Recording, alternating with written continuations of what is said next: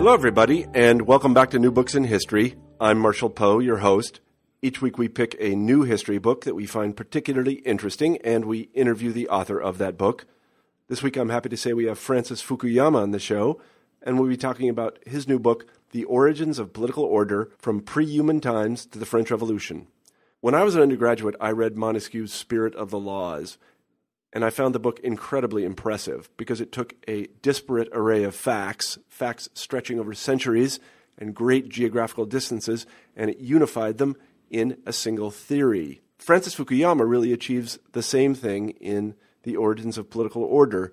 He takes all of human history up to the French Revolution, at least its political aspects, and he tries to explain it by means of a relatively simple-to-understand theory. I won't go into the details, because we go into the details in the interview. In any event, it's a very enlightening and a persuasive book. I think it's even an important book given what's happening in the world today. I really enjoyed talking to Frank today, and I think that you'll enjoy the interview. So without further delay, here it is. Hi, Frank. Hi, Marshall. How are you today? Good. Good. I'm glad to hear that. Today we're talking with Frank Fukuyama about his new book, The Origins of Political Order, from Prehuman Times to the French Revolution. I've read the book and I liked it very much. It has a very 18th century feel, I should tell you. I'm a huge fan of Montesquieu, and Montesquieu kept coming to mind as I was reading this book, right down to little details such as the wonderful, very short descriptions of what's going to be in the coming chapter. I thought that was a very charming stylistic touch. But this is a book that has considerable substance, and I think that it should reach a wide audience. I hope that it does, at least. It's extraordinarily readable. I've written a book like this, that is to say, a book that covered an extraordinary expanse of time, and my book, I can tell you, was not very readable. But this one, Thanks very much. My book was turgid. No, yours flows very nicely. Yeah, there was. I think there's only one table in the whole book. Tables are sort of crutches for people that write very long-term history. I use a lot of them, I have to tell you. So anyway, Frank, why don't you begin the interview by telling us how you came to write this book and why you wrote it? Well, there were really two sources. One was Samuel Huntington, who was a teacher and mentor of mine when I was a graduate student. And he asked me to write a new preface for his classic 1968 book, Political Order in Changing Societies. And I use this book quite a lot in my teaching, and it occurred to me that it really needed to be updated because it was written shortly after the period of decolonization that had led to all these new emerging nations. And among other things, on the very first page, it says the Soviet Union and the United States are equally developed political orders, and that just didn't sound right after the fall of the Berlin Wall. Mm-hmm. So that was one source. It's a very good book in terms of understanding, for example, the Arab Spring that's occurred this year, because he argues, among other things, that revolutions are not made by the poor. They're made by rising middle classes whose expectations are not met by the political system that they're living in. So that was one source. And then the other one is my interest over the past decade in weak and failing states, which has obviously been a big aspect of American foreign policy. Iraq, Afghanistan, Somalia, Haiti. There's just a whole series of these places where the international community has tried to intervene and where its interests in counterterrorism or, alleviating poverty or, any number of objectives could be met if you could somehow produce strong, coherent governments. But we're not having very much luck in doing this. And so I've been thinking about the question of how you build political institutions, and began to realize that part of the reason we don't understand this is that we don't understand where our own institutions come from. We live in societies where we're fortunate to have governments that work reasonably. We're always complaining about them, and we're complaining about bureaucrats and unresponsive officials, but in fact, if you go to developing countries where government is much weaker, many of the things that you can take for granted, like property rights and a functioning court system and regulation of basic drugs and stocks and this sort of thing. All of these things we take for granted, but you cannot assume that they exist in poor countries. And indeed, the reason that poor countries are poor is because they don't have these institutions. So all of this combined to make me want to write a book about the origin of institutions. As a political scientist, you'd think that there'd be a place where you could go to read about this in your Politics 101 class, but I actually don't think there is such a thing. So I decided to try to write one on my own. Well, I think you've done a fine job, to be honest with you. You begin the book I'm going back to the 18th century. You begin a book in a way that I think is absolutely correct. I guess I'm showing my hand about this book. You begin with human nature, and this is what I guess we're in the 17th century, what Hobbes would have done, or Montesquieu does as well. And but it's informed by a Darwinianism, and it's really evolved human nature and how it informs political order. Maybe you could begin by talking a little bit about that. Well, sure. The human race is actually pretty uniform genetically. A lot of population geneticists have been able to trace the movements of human beings as they come out of Africa and spread to different parts of the world. And what that means, I think, is that biologically we share certain characteristics across the species that make for certain consistent patterns of behavior as we adapt to different environmental niches. So, of course, we have different cultures, we have different institutions that are the products of geography and environment and climate and factors like that, but we also come to very similar solutions to problems of social organization because we're the same biological creature underneath the surface. Now, in my view, there's really two important facts about human biology that are critical. The first is, so the basic, background to this is that we are social creatures by our inherited or evolved genetic endowments. We are not isolated individuals. There's never been a period in human history when we were simply hunkered down in our foxholes fighting one another and only later coming to live in civilization. And that's the reason why I spend a certain amount of time talking about chimpanzees and other primates, because the primates from which humans evolved also display these kinds of social characteristics. So one important principle is what the biologists call kin selection or inclusive fitness, meaning that people are by nature altruistic towards people with whom they share genes, and in proportion to the number of genes they share, which is just another word for nepotism. We favor family over genetic strangers. And the second principle is the principle of reciprocal altruism, which is the principle of exchange on a face-to-face basis. You scratch my back and I'll scratch yours. And these are default forms of human sociability, meaning that you do not need to teach young children how to behave in this manner. They'll just do it, all by themselves. And in fact, these are the forms of human sociability that will exist if there are not institutions created to motivate people to behave differently. So in other words, friends and family, favoring of friends and family is universal. It is something that we all come to more or less automatically. And so in some sense, when you're talking about creating something like a state, a large hierarchical centralized organization that is recruiting people, if it's a modern state, on the basis of technical capacity or merit or some principle of that sort, rather than friends and family, you've got to explain how you create the incentives to overcome these natural instincts. So that's why I think biology is an important starting point. And it explains, I think, also the decay of political institutions, because when those incentives to create modern institutions wither or decay, then friends and family as an organizing principle reasserts itself. There are a couple of other aspects of human nature that you mentioned that I also thought were quite apt as somebody that reads this biological literature quite a bit, and literature on chimpanzee communities, for example, or bonobo communities. And one was the origins of religion, really, in the ability to abstract causally. Can you talk a little bit about that? Sure. Well, I think that this, in fact, is one of the things that distinguishes us from higher primates, because they seem to have only a rudimentary form of this capacity, but it's really the capacity to create abstract mental models about the world and how the world works.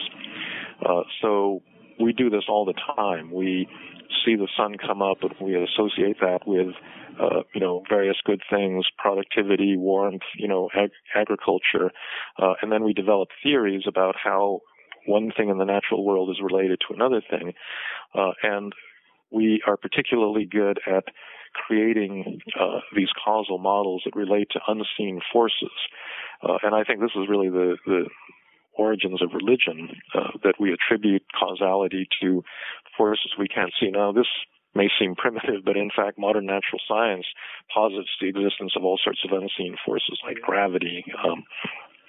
Newtonian mechanics is really based on an invisible set of forces, and of course, the modern science is based on the scientific method and testing hypotheses and so forth. But human beings throughout their history have, come up with these mental models by which we try to manipulate the world. And in the case of religion, it's an almost universal human, in fact, I would say categorically it's a universal human attribute to attach significance to spiritual or unseen forces and to endow them with a kind of intrinsic value as a basis of human morality and as a way of regulating human social interactions. And so this is also, obviously critical to politics, because what an institution is a rule. It's a rule for how you cooperate with people. And oftentimes the rules are derived from these mental models, as when a priest must bless a king in order for the king to receive the legitimacy so that he can rule over his people. So again, this is something that you see in every culture.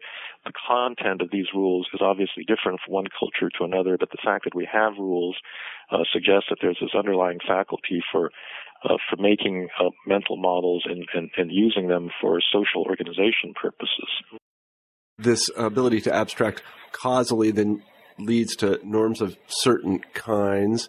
And then you have some interesting things to say about norm following and what are sometimes called meta-norms. There have been some really interesting, actually experimental work done by economists of all people, behavioral economists, about meta-norms. Maybe you could talk a little bit about that.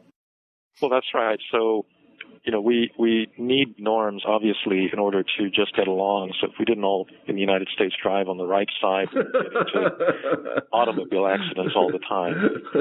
But we also have norms about norms. We have norms about how the proper, what's the proper way to come up with norms?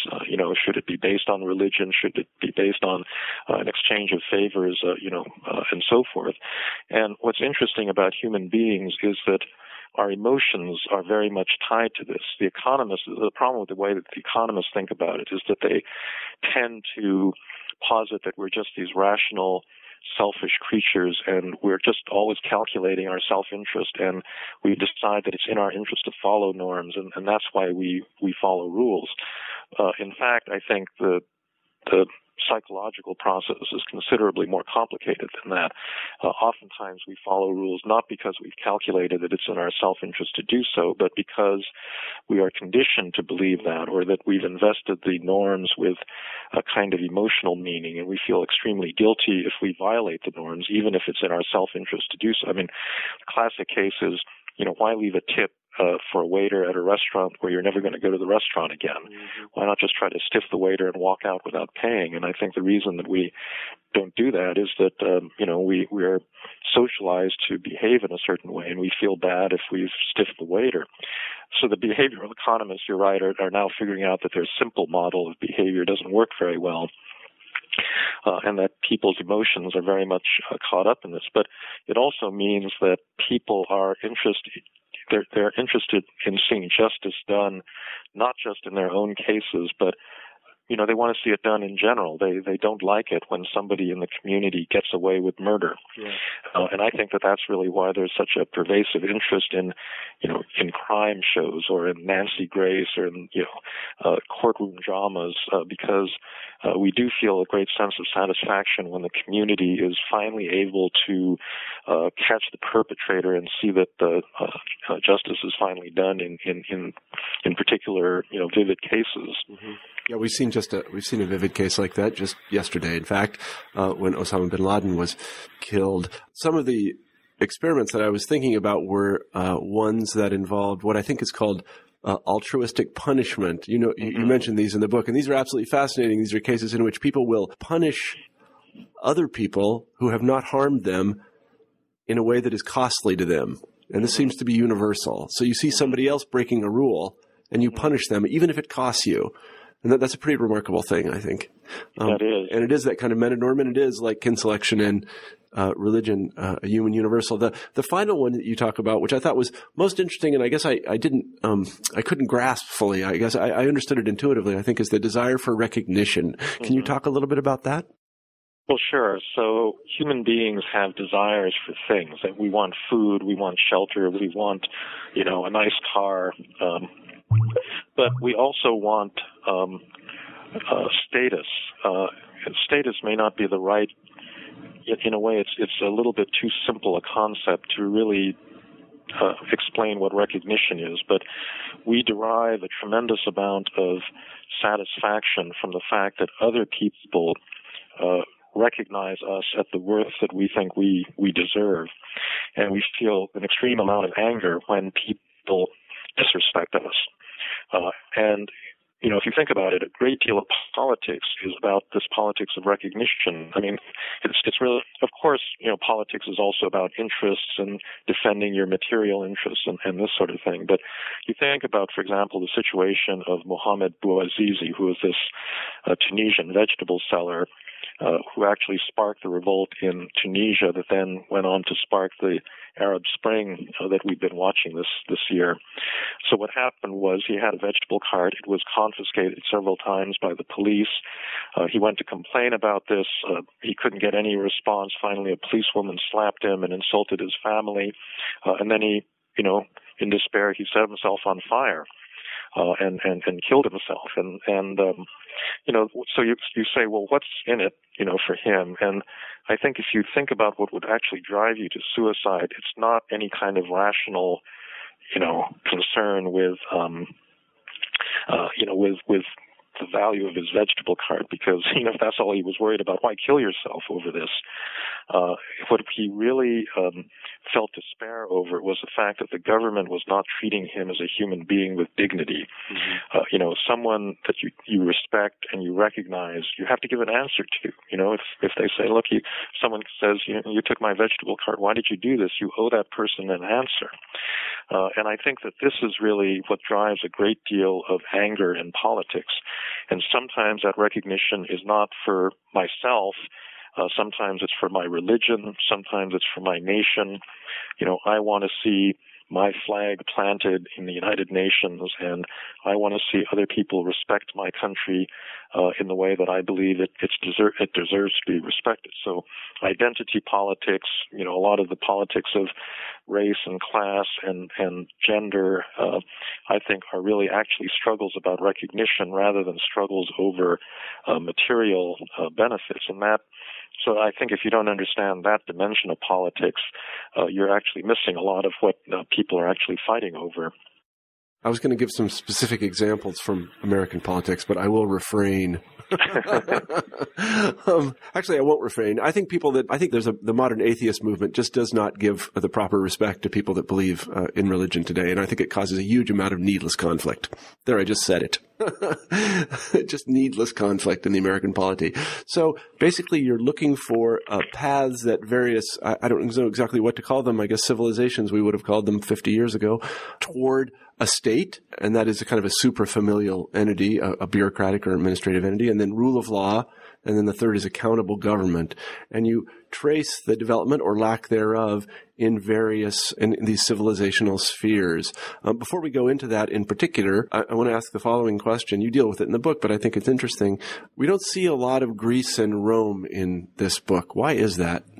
Well, it's not because these were not important civilizations, but in some sense, the continuity of Western development was really disrupted with the fall of the Roman Empire, and then with the coming of these barbarian tribes, the clock had to be reset, and there was then a new cycle of political development as you moved up from tribal societies to feudal to state-level ones.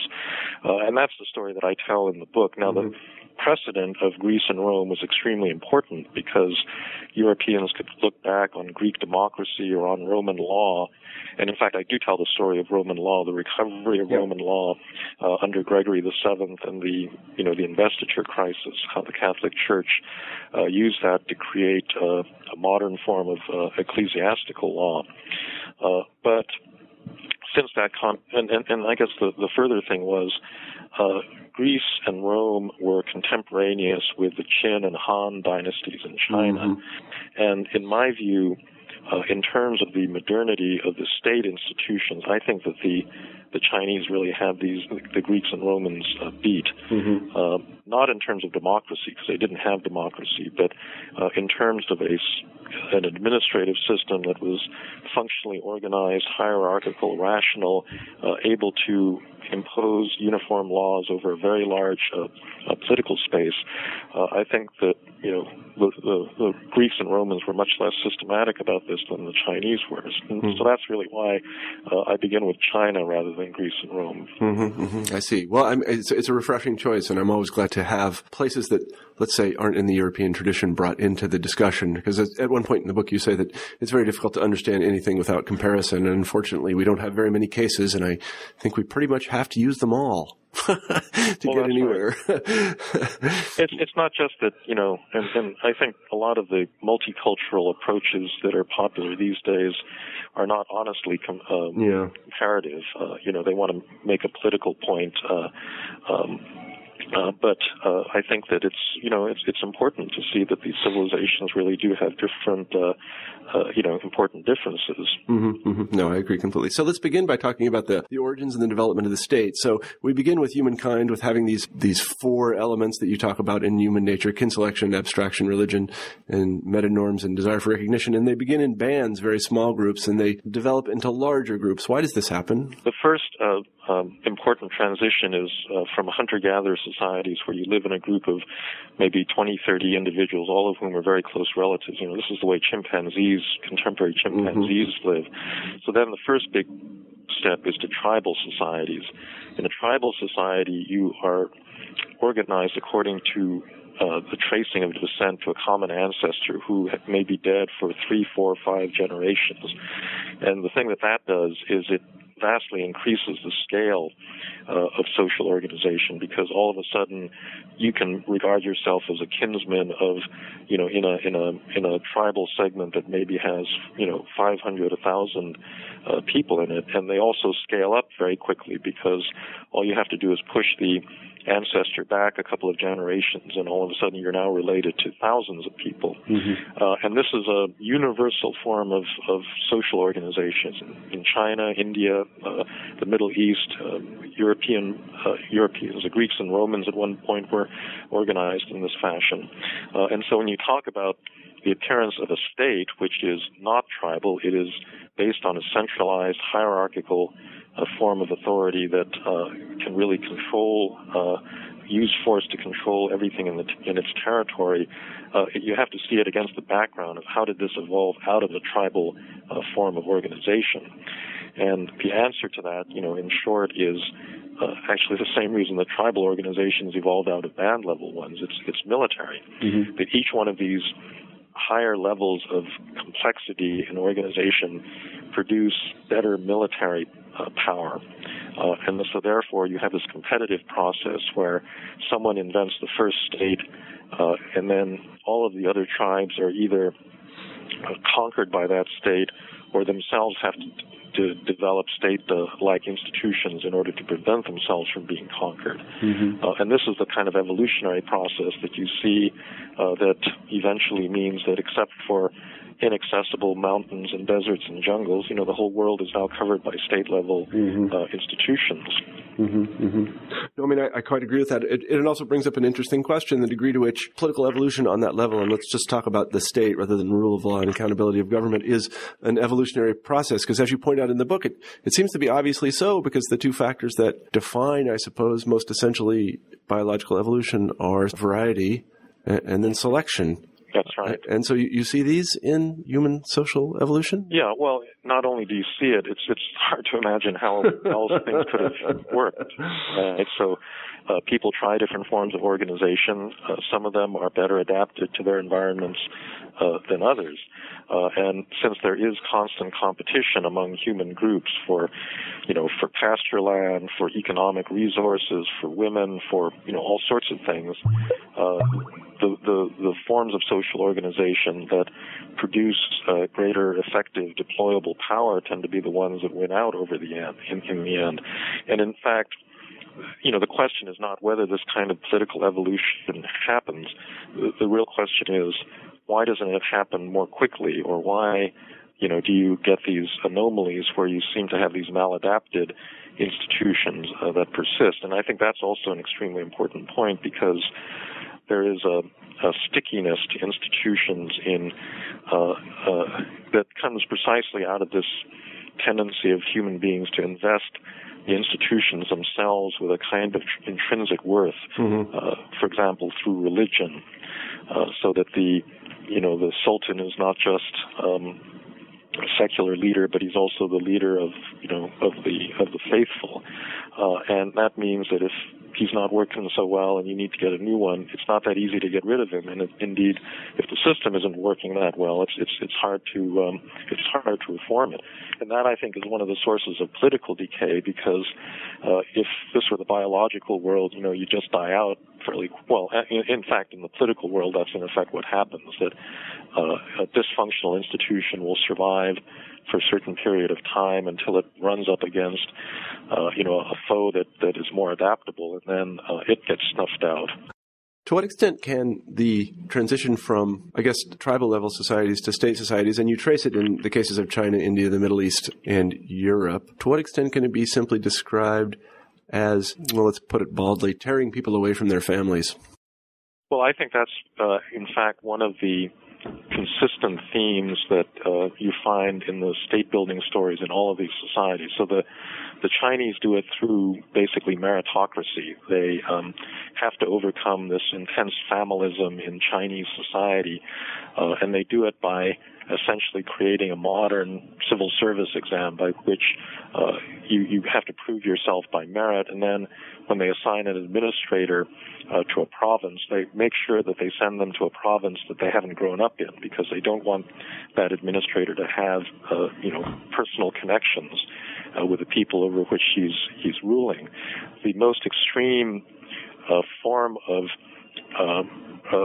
ripping people from their families was the Ottoman and Abbasid institution of military slavery. These two Middle Eastern regimes were set in the midst of intensely tribal societies of Arabs and Turks, and what they would do is simply capture, well, the Ottomans, for example, would capture Christian children in the Balkan provinces of the empire. They'd literally take them away from their families. They'd never see their families again. They'd raise them to be soldiers and administrators who could rise to the level of the Grand Vizier, the Prime Minister of the Ottoman Empire. But the whole point of this was to prevent them from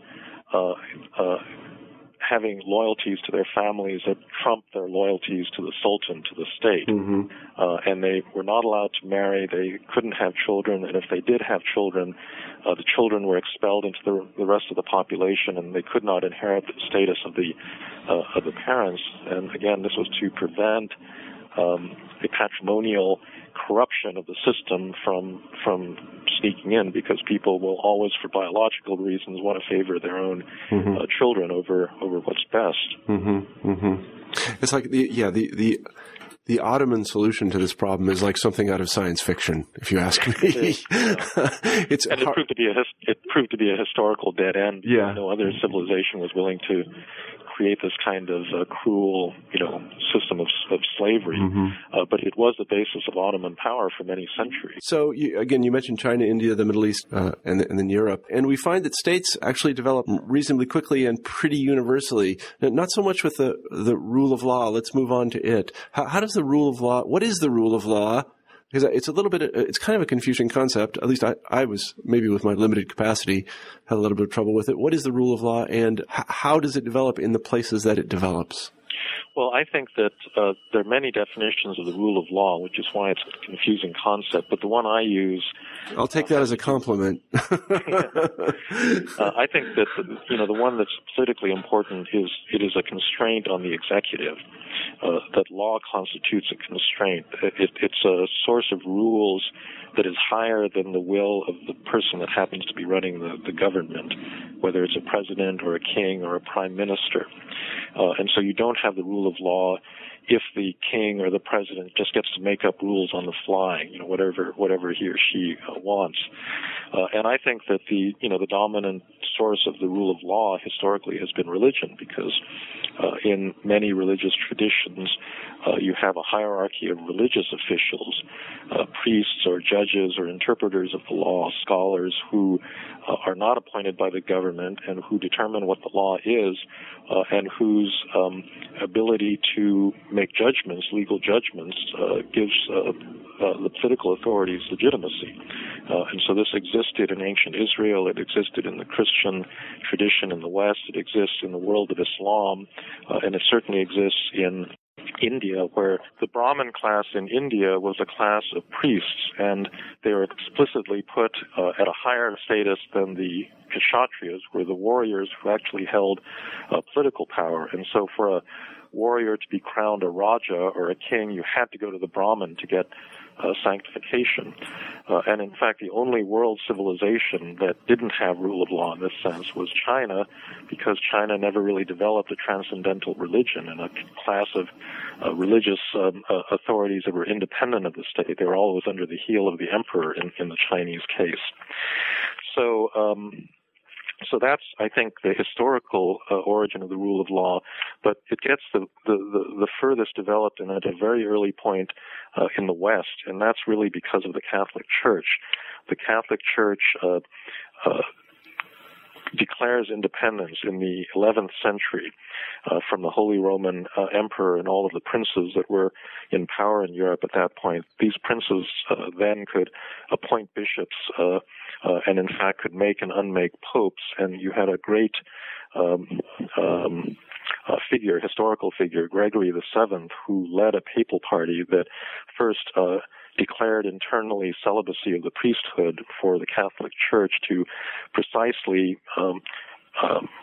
undermine nepotism and corruption within the church, and then fought a two-generation war with the Holy Roman Emperor to win the right for the church to win the right to appoint its own priests and bishops. And at the end of this struggle, you get a settlement in which this is possible, that the church is now able to be an independent, autonomous institution. They codify the Justinian Code, which they revive and teach in the great law school at Bologna, that then becomes the basis of the European continental civil law tradition. And in some sense, it was really the Catholic Church that becomes the first modern bureaucracy.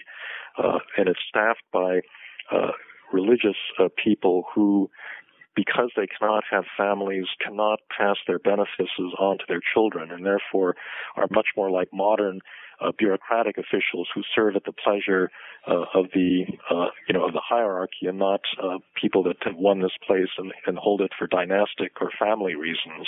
It seems to me that one of the lessons of the examples you give is that holding the idea of the rule of law, that is that we're a society of laws and not men, as they would have put it in the 18th century, I think is not sufficient to get the rule of law. You also need, and again, to use another sort of stock phrase from political science, you also need what is really separation of powers, whatever powers those may be. Is that right? You need separation of powers and you need institutionalization. One of the great advantages that the West had was that you didn't have concentrated political power early on. It may have been for geographical reasons, because Europe is much more cut up by forests and rivers and mountain ranges. But for whatever reason, you didn't have a single powerful state that could break the church and bend it to its own purposes. And this allowed the church to be a separate institution that could appoint its own people and make its own rules. And that institutionalization, I think, is really the reason why the rule of law was much more deeply embedded in the European tradition than in other parts of the world. Here's a question that occurred to me. If the Catholic Church is extraordinarily important for the genesis of the rule of law in the West, and I'm agreeing with you it is it the case that once the Catholic Church fades away in Northern Europe or is pushed out by Protestantism, that this is a setback for the rule of law? Well, no, I think that it shows the power of institutionalization, because at that point, you actually had lawyers and judges and a whole hierarchy of judicial institutions that were originally religious in character. And then over time, the basis changes. So religion declines, and then it becomes secular rule, and then later it becomes nation and democracy that is the source of law. But all this time, you've still got lawyers that are being trained in law schools, and it's actually easier to shift the basis of legitimation from one source to another than it is to dismantle the institution. And so I think, that's why you have the persistence of a very strong legal tradition in the West. In a sense, one of the great tragedies of modernization in non-Western societies is that the confrontation with the West undermined the legitimacy of traditional law in India, in the Arab world, in other non-Western, in China as well. And then they had to play this catch-up game of trying to import Western legal doctrines or suffered a break in the continuity of their own legal traditions, and that's why I think the rule of law tends to be very weak in other parts of the world. Mm-hmm. I see what you mean. I think you do a good job of pointing out as well that a good counterexample right across the kind of cultural border is Russia itself, and I guess also the Byzantine Empire, where the tradition of clerical independence never developed at all. In the Russian case, it truly didn't develop, and therefore, and you see very little rule of law at any time in Russian history. Although they That's right, and yeah, go ahead. And that, I think, proves that it's not Christianity as a doctrine that was important. It was really the institutional independence of the church that was what laid the basis for the rule of law. Mm-hmm, mm-hmm. Yeah, I was going to say, again, these 18th century political scientists were very, very smart people. They institutionalized this in our Constitution. So let's go on to talk about accountable government. This seems to be the thing that is hardest to achieve and most rare. How does it develop?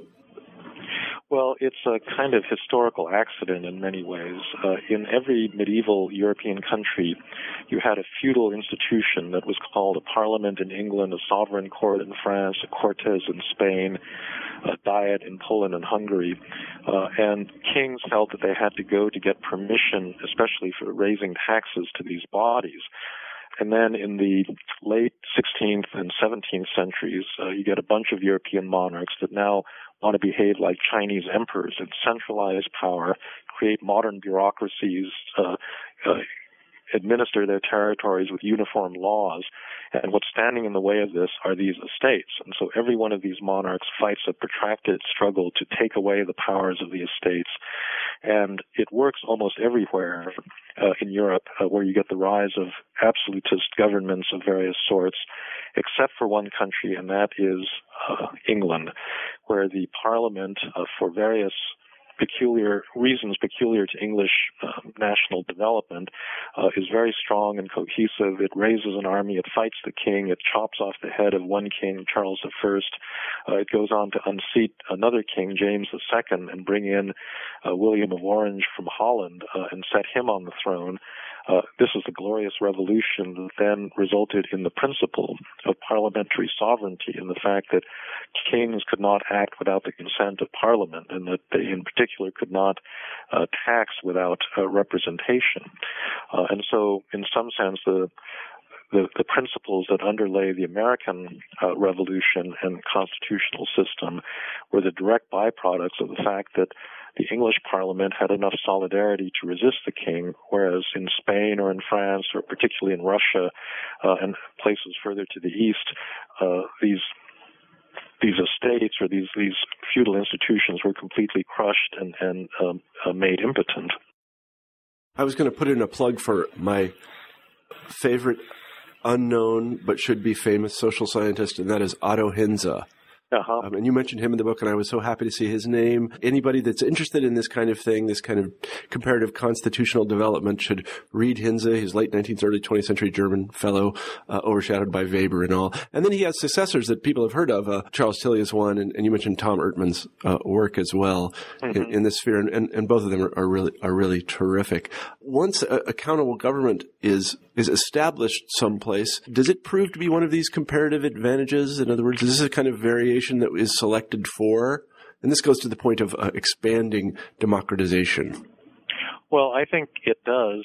It allows more people to participate and in that sense grants ever-increasing numbers of people recognition for their personhood as citizens. But it's also important in the development of a capitalist economy because once the government is limited in terms of what it can do in terms of taking people's private property, it means that property rights are better established, and this becomes the basis of a growing commercial class and bourgeoisie that then powers the Industrial Revolution, at least the subsequent development of these extraordinarily rich societies after 1800. Now, this is past the point that my book, which is the first volume of a two-volume set, the first volume ends before all of this happens, but clearly the development of that capitalist economy wouldn't have occurred without these kinds of constraints on executive power. So we'll look forward to that second. I quite agree with you about all of that. We'll look forward to the second volume. I want to ask a couple of more general questions about the book that I think might be interesting to people. One is about the role of ideas. It seems to me, reading the book, that many of the developments you talk about, especially the later developments, occurred because somebody had a very good idea and was able to actually put it into practice. And this adds an additional theoretical weight to any of us who think about these things, because then we have to have a theory of the generation of ideas. I don't know. Which we don't have. I'm very skeptical we're going to generate such a theory. I don't know, but maybe you could talk a little bit about about the role of ideas in the development of the state and rule of law, and then accountable government. Yeah. So, ideas pervade social organizations. So going all the way back to tribal organizations, you have this idea that you owe allegiance to a long-dead ancestor, in many cases one you've never seen because he's been dead for 3 or 4 generations, and that's what generates a tribal society. So that's ancestor worship is one of the earliest ideas that generates a certain form of social organization. But in later years, the Arab tribes had been living at the margins of Roman or Frankish and Byzantine civilization, Persian civilization. They were completely inconsequential until the Prophet Muhammad invents he's the prophet of a new religion that then unifies these tribes and allows them to conquer the Persian Empire and much of the Mediterranean world. There's one final example later in the book, which has to do with Denmark and Sweden, when their kings declared Lutheranism as the state religion after the Reformation. It turned out that Lutheran priests, wanted to teach peasants how to read so that they could read the Lesser Catechism and then read the Bible on their own. This was important in Protestant doctrine, that you have direct access to the Word of God. And this had this enormous byproduct of, by the end of the 18th century, creating an almost completely literate peasantry, which then became the basis in the 19th century for demands for democracy. And if you compare them to the almost completely illiterate Russian peasantry that were inert and largely victimized. It had a tremendous impact on the democratic development of Scandinavia on the one hand, and the very absolutist kinds of politics that emerged in Russia.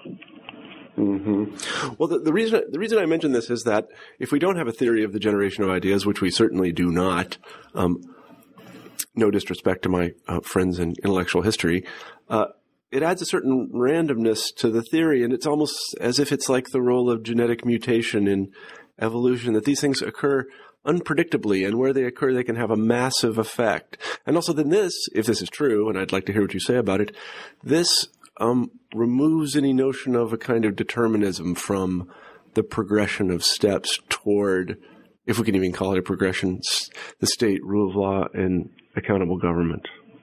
Well, that's right. I think, Max Weber, in a sense, understood that religious ideas, were kind of like a roll of the dice, and you couldn't really predict when they would emerge. I think his whole concept of charismatic authority was basically a way of saying, okay, I give up, sometimes you have these individuals with charismatic authority. We don't really know where they come from and why it's charismatic to people at that particular point. So you have to take it, in social science terms, as a kind of independent variable that's just a given. And then, you can trace the consequences, but you can't really explain the independent variable itself. Mm-hmm. And so we'll see. I mean, I think that maybe someday people will try, and people have tried to come up with theories of ideas. And in fact, the Marxists believe that ideas were simply epiphenomenal, that they were just the result of people's material interests. But I just think that if you think through carefully a lot of the ideas that have had a big impact, to try to give an economic interpretation to every single one of them, I just think is a fool's errand. I mean, you're never really going to explain the world in those terms. Yeah, but I mean, in fairness to the Marxists, at least they had a testable theory. I mean, that's true. That's really, and we got to give, that's progress when you can say something is wrong. And the reason I mention all this is because, it reminds me of a conversation that I had with Jared Diamond once. And in Diamond's estimation, this is in Gun, Germs, and Teal, of course, that the reason for the rise of the West, and perhaps I'm anticipating things that will be in the second volume of this 2-volume work, the reasons for the rise of the West have to do with a kind of a head start and a geographic accident that peoples of the ancient world had. And that it kind of could have been predicted from, 3,000 years ago, that this is the way it would have ended up. Yeah, Ian Morris has written a book comparing the West and China, where he, makes a similar kind of argument that it's largely the result of geography and these material factors. I just think that that's missing something about the nature of development, because something happened with the invention of the scientific method in Europe, and the growth of universities and the scientific testing of hypotheses that obviously then made possible the whole revolution in science and technology that was the basis of the Industrial Revolution. And that didn't just happen everywhere. It happened in one particular part of the world, then spread once it became clear how valuable this technique was. But I do think that it was kind of an accident. Well, I mean, not an accident, but it really was the product of certain particular historical conditions that prevailed in one part of the world and didn't exist in others. Yeah, I think that, and especially when you throw in the randomness, as you put it, the roll of the dice of ideas, it makes the entire system somewhat chaotic in the technical sense of, minor variations can produce tremendously different results. And, I think for any historian who has thought about Europe in 900 and who knows anything about what was going on in other places, let's say in China or India or the Middle East in 900, Europe was more than a backwater. I mean, it was no place. It really wasn't even on the map. I mean, there was nobody who could do anything there of any great sophistication outside a few, Irish monks. That's right. And to think that you could stand on the north coast of Ireland in 900 and say, in 1,000 years, we'll rule the world. It's absolutely preposterous to me. I just don't, it's just really, I just don't know. And also if you think about, there's some amazing cases in which very small nations that are not well developed at all have, by means of just a few ideas and sort of resolved by organized interest, grown to world powers. I'm thinking the case of Japan. That really went from nothing to a major world power in a couple of generations. That's right. That's right. Yeah, and they did it on the basis of really some kind of good ideas about management and how to run things. And ideas that we still admire today. So, well, anyway, let me ask one final question before I let you go. We are kind of running out of time. Imagine I'm a member of the ruling class of Syria or someplace like that. Someplace that is, I won't call it a failed state, but it's an authoritarian state. It's not exactly, it is a state that may not have the rule of law. It's definitely not accountable. And I'm reading your book. I've read your book. What lesson should I take away? Well, I think that all of these countries in the long run need to ask whether power can really originate out of a system that has no legitimacy. I think that one of the great advantages that the English Parliament had after 1688 was the fact that it could tax legitimately, and Britain, grew to be a world power because it actually had the consent of the people, of England behind it. If you have a minority regime that is regarded with suspicion and distrust and outright hatred by, 80-90% of the population, you may be able to stay in power and protect yourself and your family, but your country is never actually going to be, is never going to amount to anything under those circumstances. So legitimacy makes a great deal of difference, and in today's world, it appears that democratic legitimacy is really pretty much the only form of legitimacy that people take seriously. Mm-hmm. No, I mean, I think that's exactly right. The writing is on the wall. The only legitimate governments today are democratic governments. And I have to imagine that the people that run these authoritarian places know that. But you've reminded me of an anecdote that this is back in the 80s when I was first going to the Soviet Union. And I tried to explain to my Russian friends that every year Americans, of their own free will, fill out a lot of forms and then send money to the government. And these Russians just could not understand that. They did not understand why anybody would do that. Right. And even Europeans today don't quite get that, with the VAT and all. They're not quite. Mm-hmm. Yeah, so anyway, it's been great to talk to you today, Frank. I've really appreciated your time. Well, why don't we close the interview in our traditional way by asking you what you're working on now?